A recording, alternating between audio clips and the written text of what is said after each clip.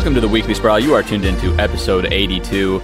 We are officially on the cusp of free agency. We are in the legal tampering period. By the time you're listening to this, free agency will probably have officially begun.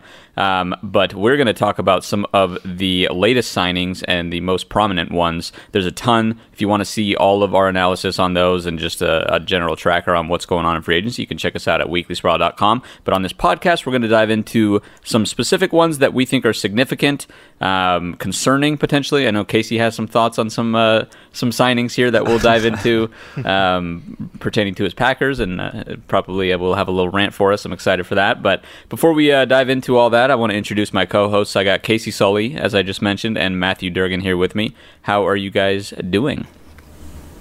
Doing. It's F5 season. You just go on NFL.com or Reddit and you press Refresh. F5 over and over again, and you see what news pops up. So there's a lot of moving and a shaking. I think Bill Belichick got very tired of losing instantaneously and has now spent the GDP of some small island nation to come get some players. So maybe the Patriots are back, guys. Who knows? They spent like $230 million or something on the first day. I think they spent the second most money in a free agency period ever so far, and they're in still 1 day. like one and a half days after One and a they half signed days. Henry. But yeah, it's like insane. We'll talk about him later, I'm sure. See, I'm a guy. Our Twitter Weekly Sprawl, we follow some interesting characters, and we somehow follow a lot of random parody accounts. So I keep getting duped by the same guy over and over again who has like 200 followers. But he pretends to be my sports update, and like 3 times already, I've been like, "Oh my god, no, this happened!" And I look at his profile, and it's fake. So He's baiting you. and it works. It works too well. All right, well, let's talk about some real free agent signings instead of the fake ones that Durgan keeps falling for repeatedly. You could almost say it's catastrophic. It is catastrophic. All right, so first, there's a ton here. I don't know how you guys want to go through these. There's a lot. We might as well start with the Patriots since we did a little warm up for them. All right, let's do that. Run us through that, Durgan. What have the Patriots blown their wad on so far? Besides, they've literally signed everybody, but some of the big names they've signed are tight ends Jonnu Smith and Hunter Henry. So they got the top 2 tight ends on the market. They signed Matthew Judon from the Ravens. Signed Nelson Aguilar, your boy Cyrus, and Kendrick Bourne. They signed, I'm going to butcher this guy's name, but it's Davon Jetteroof. He's like the nose tackle from the Dolphins. Totally butchered his name, but he's a good player. So essentially, they're just saying, we're tired of going 7-9. We're going to get some good players, and we're going to draft a quarterback this year. And I said earlier, Bill Belichick has spent the second most money ever in free agency in 1.5 days, which is the most like un-Patriots type move ever. Usually they're very, we're going to let our guys leave and then draft well. So this is kind of a new way of thinking for the team. But Bill Belichick realizes that he's old and he doesn't have time to draft and develop guys. He needs some guys who might not be all pro type players, but he needs starters to come in and make an impact. And then I think eventually he'll try to make a big move to acquire a star at some point this offseason. Yeah, they're making some big moves for sure, and kind of interesting for them. They drafted 2 tight ends in the 3rd round, I think, last year, and then here they are spending big money on 2 more tight ends. So I don't know if they're just going to run some 4 tight end sets here or what the plan is, but I wouldn't put it past Bill Belichick. That would probably, tickle his fancy to throw it back and just do like single wing right, sweep right, the old Packers sweep, and just let Cam Newton run the ball, because that seems like what he was best at last year. And I think nothing would make him more happy than to just convert the New England Patriots into the Army college team and just run the triple option and stuff like that. So, they finally got some. We've talked about the Patriots and their lack of skill weapons for a long time, and that there's just nothing there. Well, they got stuff now. So they all of a sudden are making some noise, and obviously don't they were 7-9 without weapons last year. So don't rule them out of the AFC East too fast here. And Kendrick Bourne has been a little bit up and down. Durgan can speak to him a little bit if he wants to. Mostly down. Yeah, mostly down, but there's some potential there. I know within the building for a couple of years, 49ers fans were pretty excited about him, and he showed a couple flashes, especially in the red zone for, I think, in 2019. Had a few red zone streaks where he was a big baller down there, but the Patriots are going to be a little bit more fun to watch, and it'll be interesting to see what they do at quarterback now. They're kind of in a tough spot as far as their pick in the draft. Sort of not high enough to get one of the top tier guys like Lawrence or Fields or Wilson. So the question is, do you sort of mortgage the farm and try to get one of those guys and move up, or if you don't, do you like Trey Lance enough? Do you like Mac Jones enough to sort of sit pat? I don't know what the plan there is, but it'll be, and that's sort of the last piece. They're getting people back from that opted out for COVID. So the Patriots are tentatively back and ready to make some noise. Tentatively being the key there, and I agree with you on the draft position. I don't know that they're in the best spot. I think, honestly, they're probably, if they take a quarterback, their strategy really just has to be sit back and see which one of the top 4 or 5 guys fall.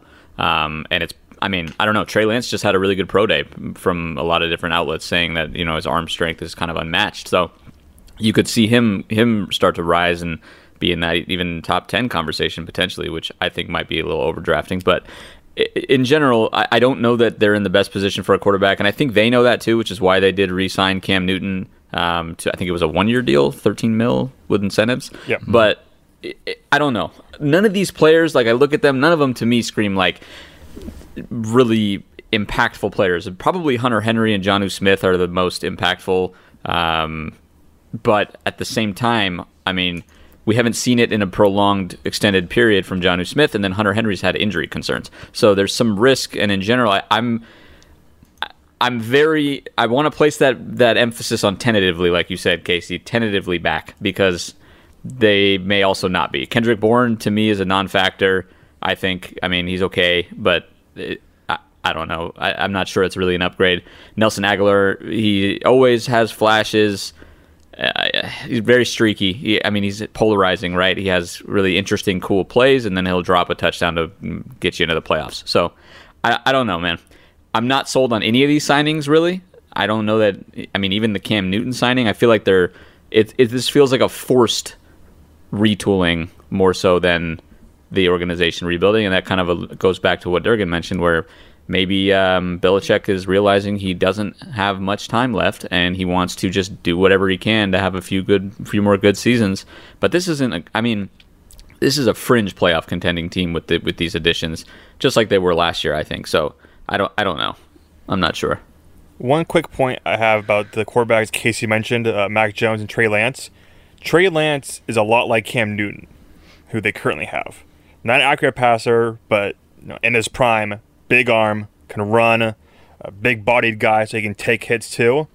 But on the flip side, you have Mac Jones, who I think is a lot like Jimmy G, Kirk Cousins, safe route. And we know Bill Belichick loves Jimmy G. So is he going to go with a guy who's more like the quarterback he currently has in Cam Newton, or will he like the guy who he used to have in Jimmy G? It'll be interesting to see it. I think they'll need to move up for sure, and they have the picks to move up 4 or 5 spots. So I think one of those 2 guys will be in New England next year.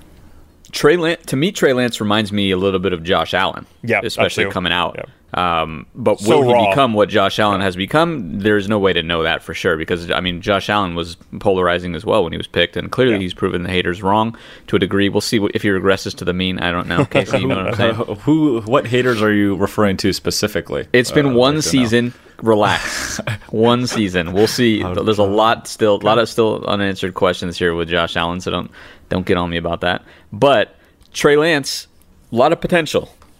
Will he reach it? The Patriots might be the right organization for him to do that.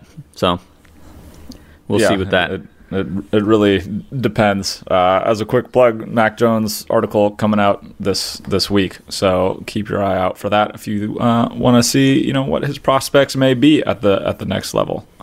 But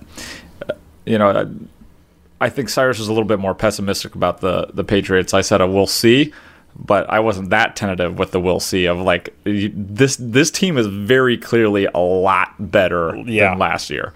I don't know Sure. about this like barely upgrade Hunter Henry, Jonnu Smith. They had N'Keal Harry. You know what I mean? Kendrick Bourne is better than N'Keal Harry. So you add Aguilar in there. You have some people that can actually run routes and You can catch pass. sometimes catch passes in Aguilar's case.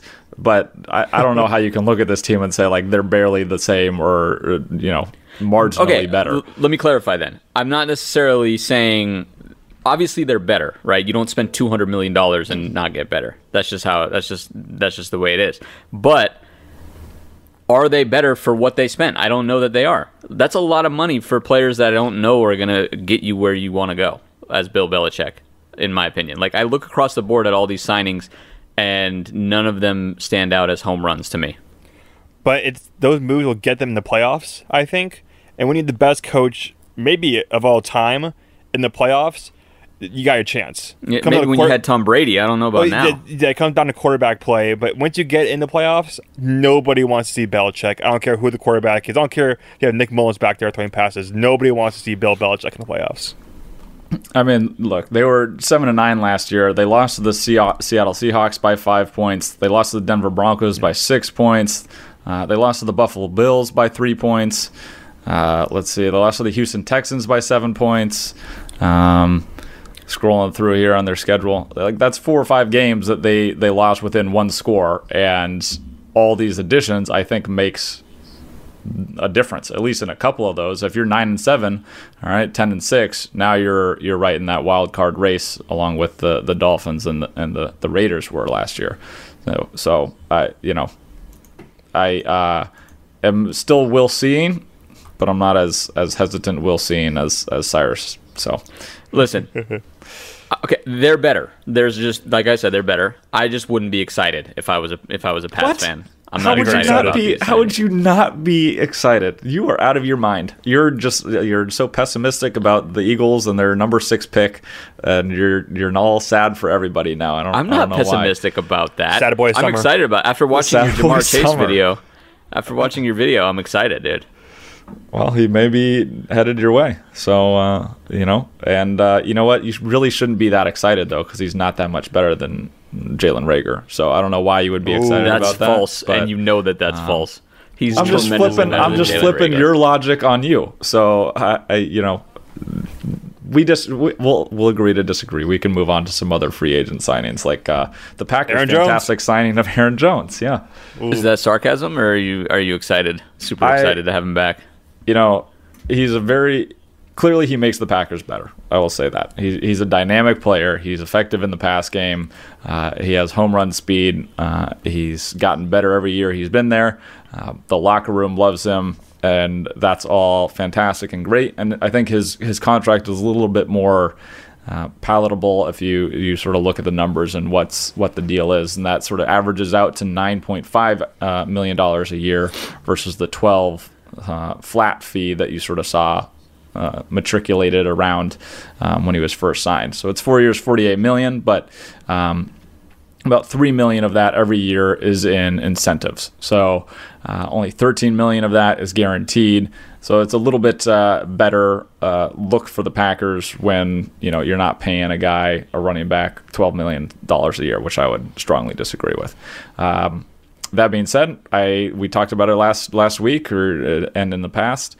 I don't really believe in signing running backs, especially for any legitimate amount of money, especially when you drafted a guy in the second round last year.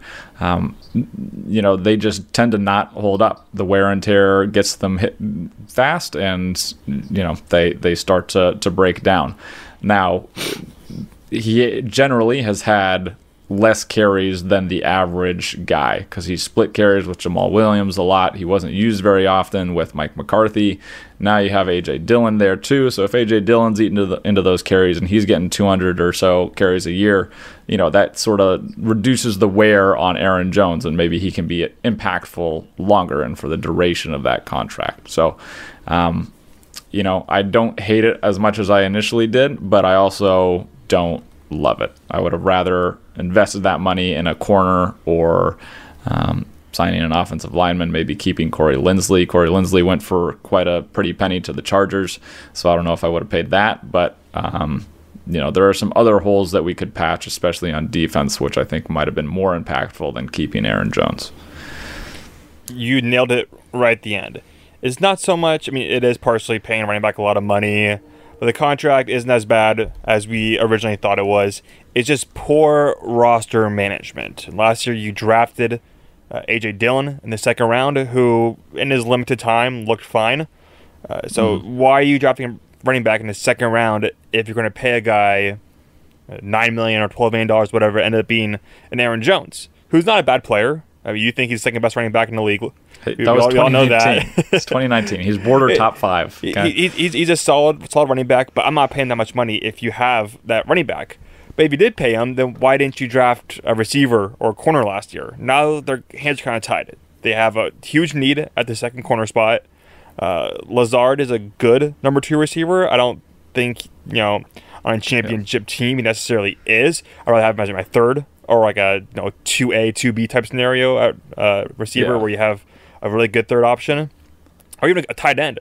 Run 2 tight end sets, 3 tight end sets, some disguising. So it's not so much that Aaron Jones is the problem, is the Packers not maximizing Aaron Rodgers' window, their championship window right now. Maybe this move means, hey, when we get Jordan Love in there as starting quarterback, we're going to run the ball a lot more.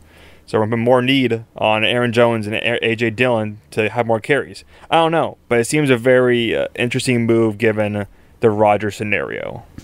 Yeah, and I think before Cyrus gives his thought, I think there is some credence to, look, this guy was homegrown, he was drafted, he balled out, played very, very well, and rewarding that guy, a high-character guy that's very involved in the community and is a big piece of the locker room. Aaron Rodgers loves him. Matt LaFleur loves him.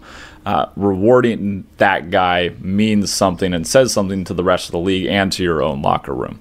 If a guy balls out and plays really well, that basically says, if you don't sign him, that no matter how good you do, no matter how impactful you are in the community, how invested you are in this team, in this town, it doesn't matter. We're not going to give you a second contract if you're a position that we don't value very much.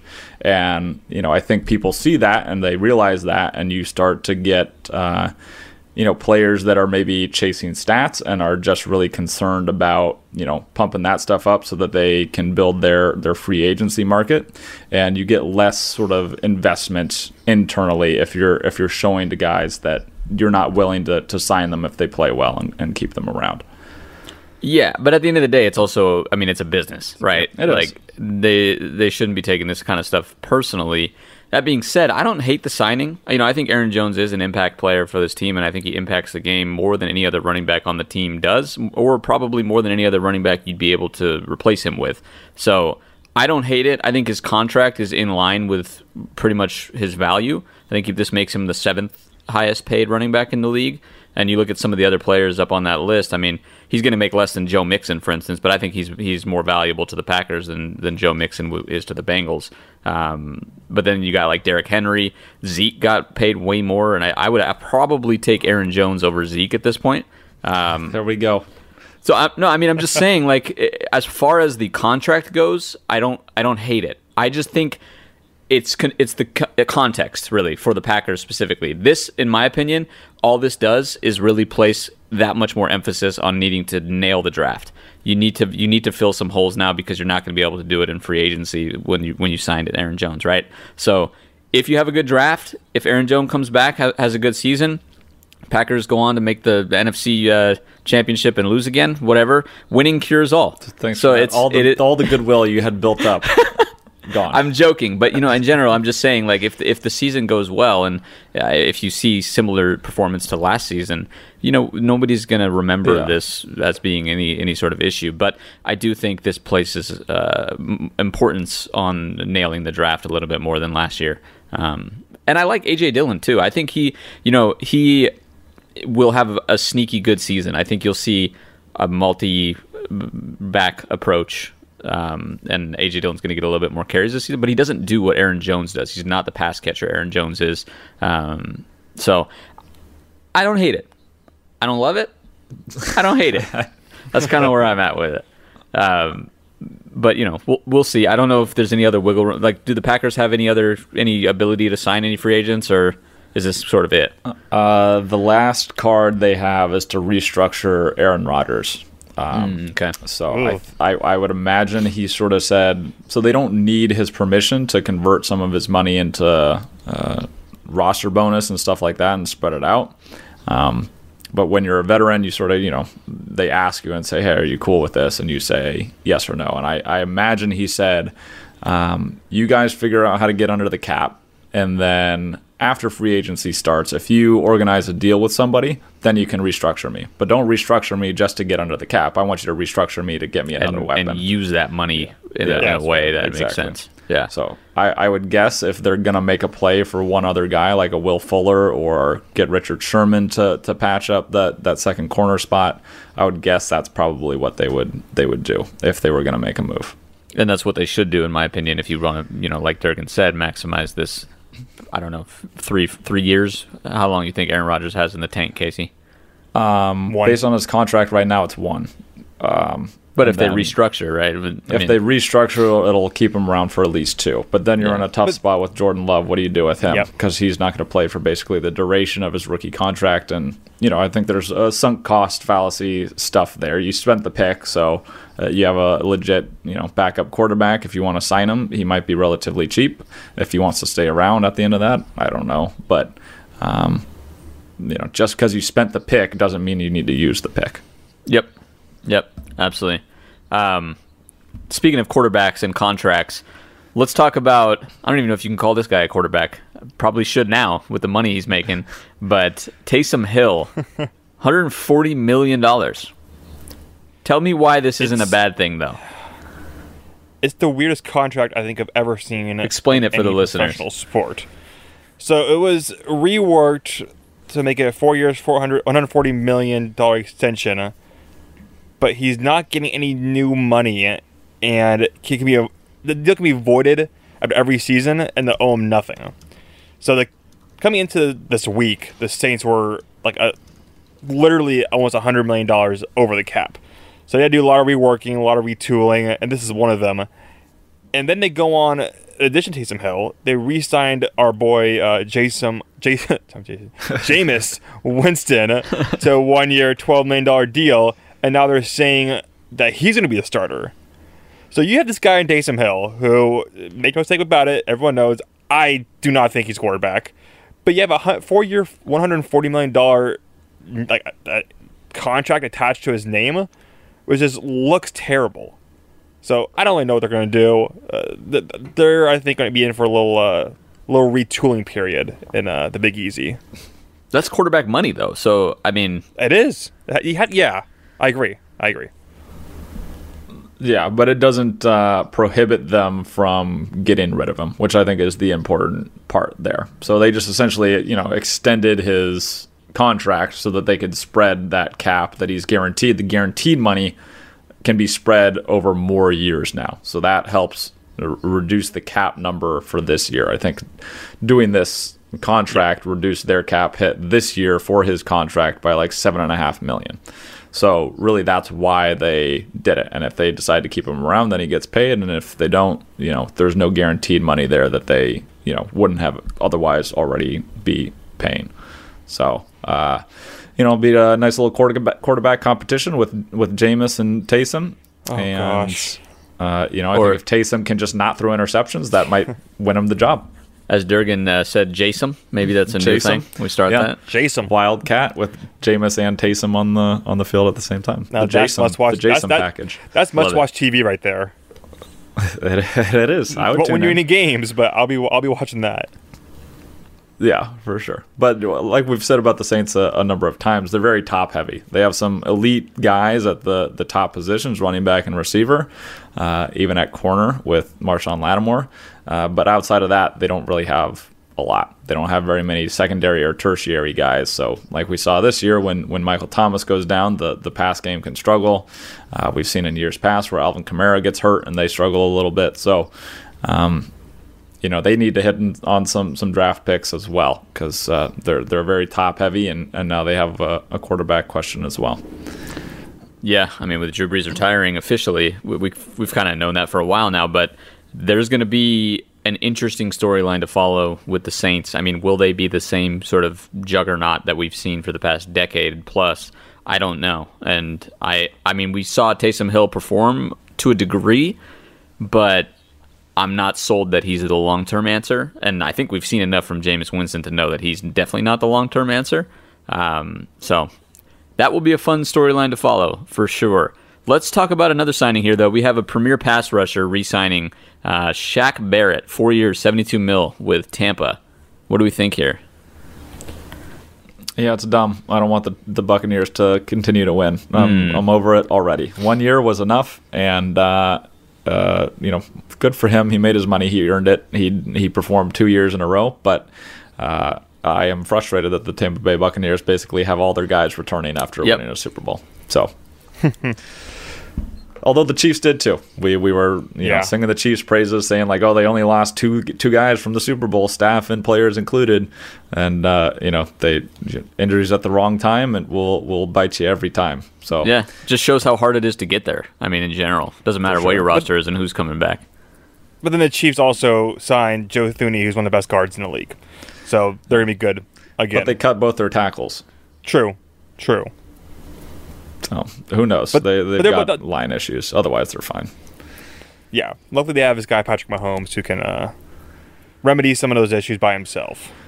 Yeah, but now you got the Patrick Mahomes contract to combat with. So welcome to the rest of the league that has a legit NFL quarterback that's not on their rookie deal. It makes things a little tougher. Well, they restructured part of his deal, and I'm like, how can you restructure like $400 million? Like, no matter what, you're screwed. No matter what, he's getting a crap ton of money every year. So kick the giant can down the road a little bit and figure it out later. But we're talking about Shaq Barrett here. Let's get back on topic. What do we think about Shaq Barrett returning to Tampa? Besides Casey being extremely salty that Tampa's probably still going to be good. This is more Brady voodoo bullshit magic where he takes a pay cut because he can, because his wife makes a shit ton of money, so he doesn't need a huge contract, and then they re-sign all the guys and they come back and they win. Put it this way, Tom Brady would not have 7 Super Bowls if he wasn't married to Gisele Bündchen. Fact. Put it in a Sharpie. It's truth. No one talks about it because no one knows things like I do. I see things. I have a third eye. His wife has a net worth of $400 million. So he can just win all he wants and then make money off the field and then re-sign all these guys and win. I hate it. It just goes to show you behind every good man is a great woman. That's true. So. Or a rich woman. In this case, those are cool too. But she earned her way up and got her money, and has chosen to support him. And he's got the TB12. He's selling whatever that weird stuff. He wasn't selling the concussion water, but he was all about that like holistic trainer guy that was sketchy as fuck. Yeah, was a little sketchy. So make the money how you can make it, I guess. But it's frustrating and. If Aaron did that, that'd be cool. I'd be okay with it. Hey, it's not my money I'm giving up. So he's engaged to an actress now. I assume she's rich. So who knows? I don't think she's Gisele rich. She's not Gisele rich though. Yeah. No. Well, anyways, when it comes to Shaq Barrett, I think this is a phenomenal re-signing by the Bucks. He had a great season again, and I think he was a big reason why they did well in the playoffs. You saw him and JPP kind of dominate on that defensive line and put a lot of pressure on the teams they faced. So I like the signing a lot. I think Shaq Barrett. I mean, Shaq Barrett said this was the highest offer that he got. I think he probably could have got more. I don't know. Yeah. I'm not sure. That's true, that's the highest offer he got. Maybe he just wanted to come back and actually compete but still make a lot of money. So either way, good signing. I like it. What else we got? What other signing? We got Yannick Ngakoue going to the Raiders. Premier destination. Yes. Let's talk about that real quick. It's a great signing because I think it's relatively cheap for a young player, and they also need defense. But there's new rumors circulating around at this moment that the Raiders have a little bit of a cash issue. Not a salary cap issue, but a cash issue. Because they cut Rodney Hudson, which actually hurts their cap by him leaving rather than him staying. And supposedly it's because they don't got any money. That's what happens when you build a bazillion-dollar stadium and don't have any fans first year. Also have Davis as your owner who has no money himself. So I don't know what's going on in Vegas. Something's up. Because they've moved on from 4 to 5 starting offensive linemen from last year, and John Gruden loves his offensive linemen and wants to build through the trenches. So something's going on there.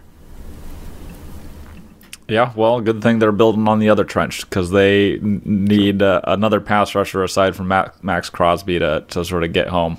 I mean, they need help sort of across the defensive backfield as well. But, that offensive line was very good 2 years ago. They were a little beat up this last year, and now almost all of them are gone.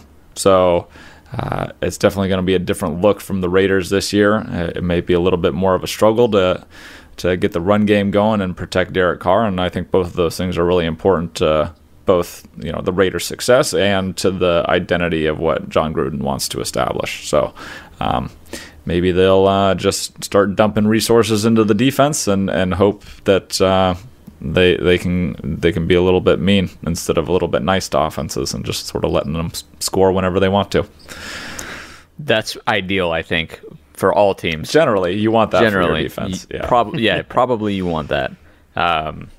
I like the signing, though. I think Yannick Ngakoue is a good player. So 2 years, $26 million. It's not a long-term commitment for either side. I think he'll get another contract. If he balls out in Vegas, he could kind of pick where he wants to go and get a lot of money. So I like this for both sides. He had some drama with the Jags, but who wouldn't with that shit show over there? So good signing. Good signing for sure. We talked about all the New England ones. We have a bunch here. I think that kind of we got Bud Dupree to the Titans as well. That just happened.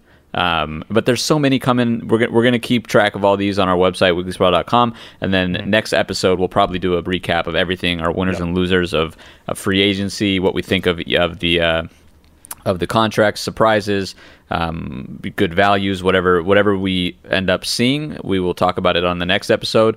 But let's talk about Bud Dupree, and then we'll move on to our next segment here. What do we think about Bud Dupree?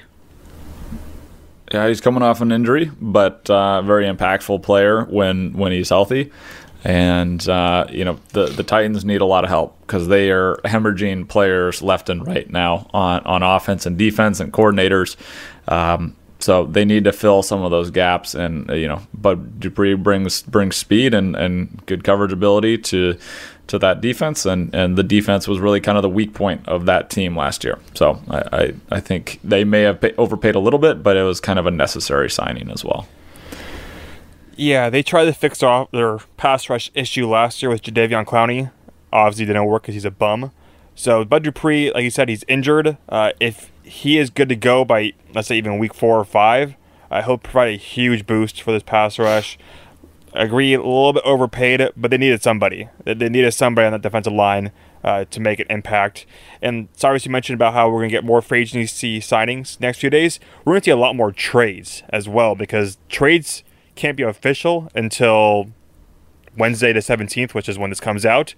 So we haven't seen many trades besides the 2 big ones earlier with Stafford and Wentz. So next few days, we'll see a lot of moving and shaking. Even your boy, Zach Ertz, we're going to move probably in the next few days. Although the latest reporters are not really in a rush, but who knows, man? Smoke and mirrors everywhere. It's all posturing, so we'll see. But that would be unfortunate just to see him go. But at the same time, he's getting paid a lot of money, and Dallas Goedert is top tier, right, Casey? He is. He is legit. He's going to be, just like I'm nailing my top 5 positional groups in 5 years. Oh God, I don't know if this is a good sign or a bad sign. He's going to be one top 5 tight end in 5 years. Dallas Goedert. All right. I mean, hey, I'd argue maybe he's top 5 right now. Fringe? Yeah, borderline. Top 10. Kelsey, Waller, Kittle, and then I think he might be able to start arguing, throw in Hunter Henry and Jonnu Smith maybe, and. There's definitely a big drop-off from that top tier. But do you guys have any final thoughts on the signings we have so far in this legal tampering period, which, by the way, is just weird and also sort of an oxymoron? But do you guys have any thoughts on this? Legal tampering, like you said, is the biggest joke. It's the players can't talk to the teams, but the agents can. So how is it possible that the 30 minutes after it opens, people are already agreeing to deals? Like, come on, deals do not come along that fast. Like, Everybody knows. Exactly. And the NFL thinks that we're stupid. Like, oh, we all know what's going on. Like, they're following the rules. Like, come on. Like, these teams have been talking for months about making deals. So they just need to say, all right, screw it. Open up free agency all at once. Don't do this legal tampering. Just go for it head first and let the drama unfold all at once. I'd agree with that. Yeah, I'm on board. Let the bloodbath begin. I don't mind that at all. When I'm commissioner in 20 years, it'll happen. So Cool. You're welcome in advance. Commissioner Durgan. We'll make sure to show up to the draft and boo you when you announce the pick. Hey, I'm ready for tradition alive. Yeah. Yeah. It'll be a catastrophe, but I'll love it. Let's move on to our next segment here. Let's talk about what we think were the most impactful free agent signings in the history of the NFL. We'll each kind of touch on one and why we think it was, and give our takes on that. Casey, we'll start with you.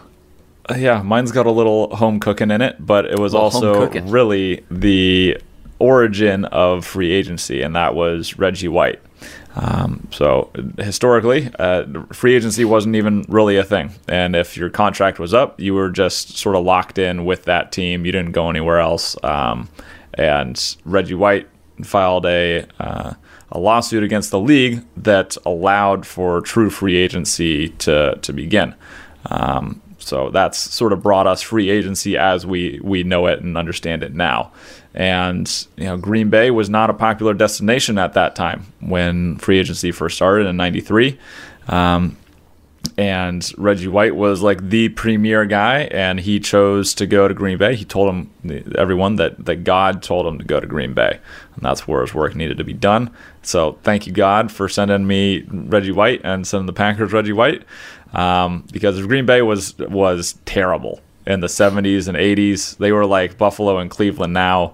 Like, they could not string together seasons of more than 4 wins for multiple years at a time. So they had just sort of gotten Brett Favre into that team in '92, and then Reggie White came along, and 3 years later they won the Super Bowl together. So one of the most impactful players, I think, in Green Bay history, and really got free agency sort of kicked off and started.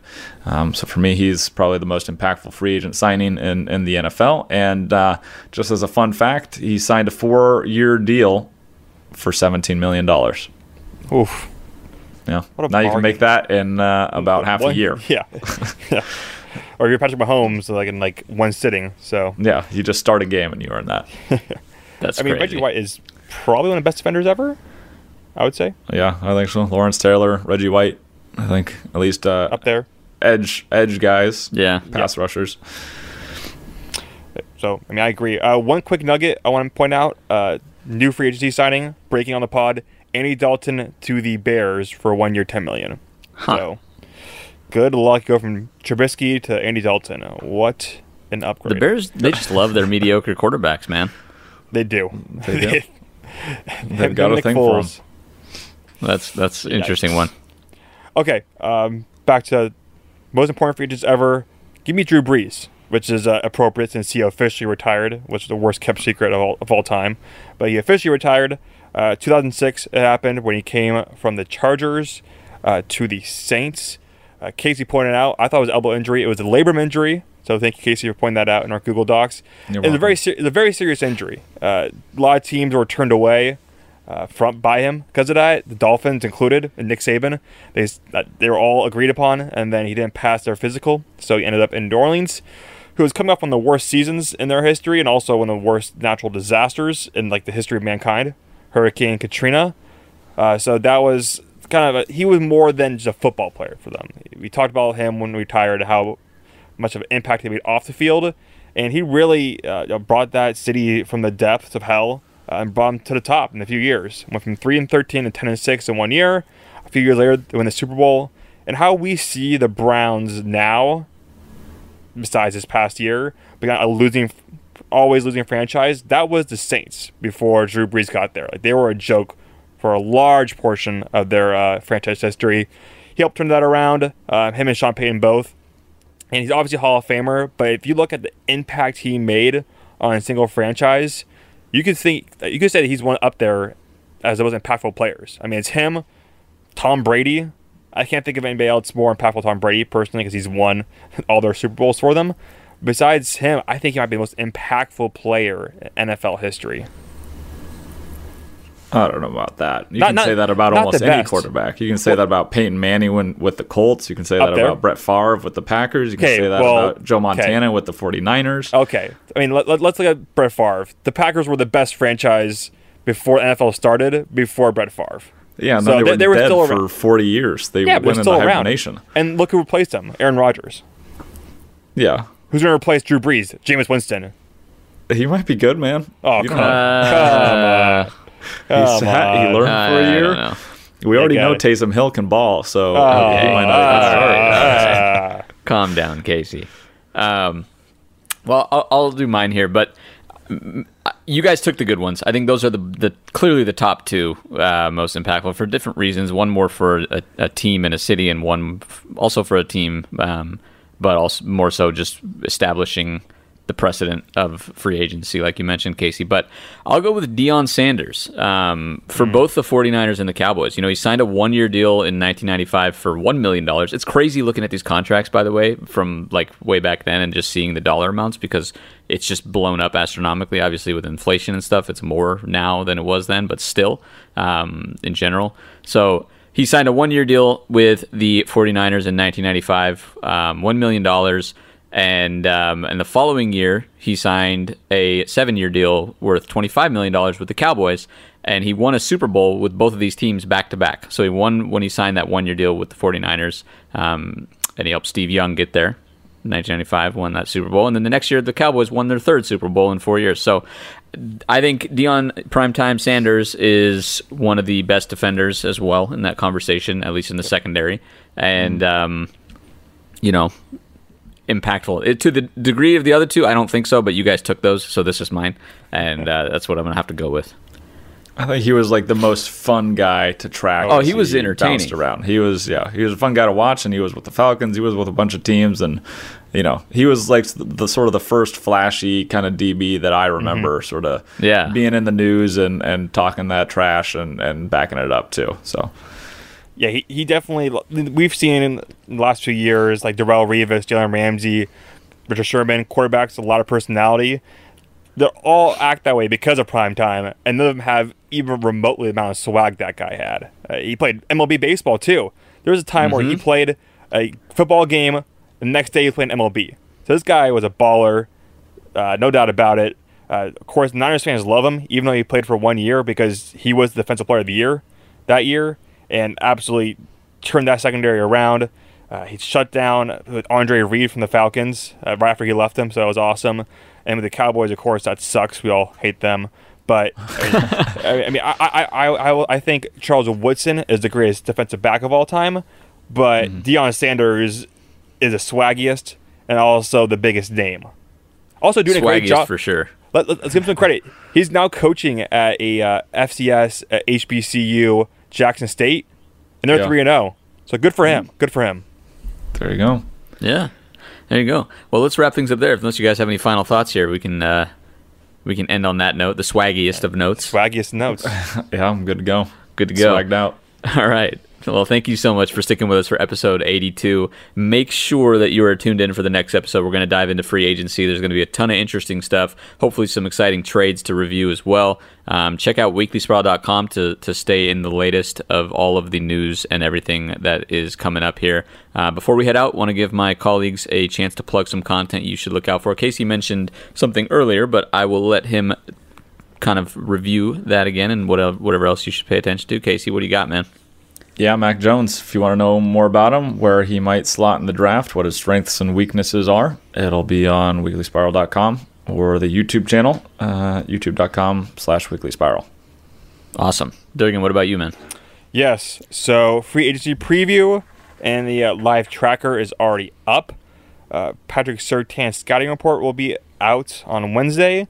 And also I'll be dropping a mock draft post-free agency. First mock draft I'll ever do. Probably only one I'll ever do in my life with trades. So look forward to that. Oh, all right. Well, This has been a Weekly Swallow production, bringing you fresh football every single week. Thank you again for sticking with us for episode 82. We are really excited. This is when the offseason starts to heat up with free agency leading into the draft. So make sure you're here for episode 83. It's going to be a good one. And we will catch you all next week.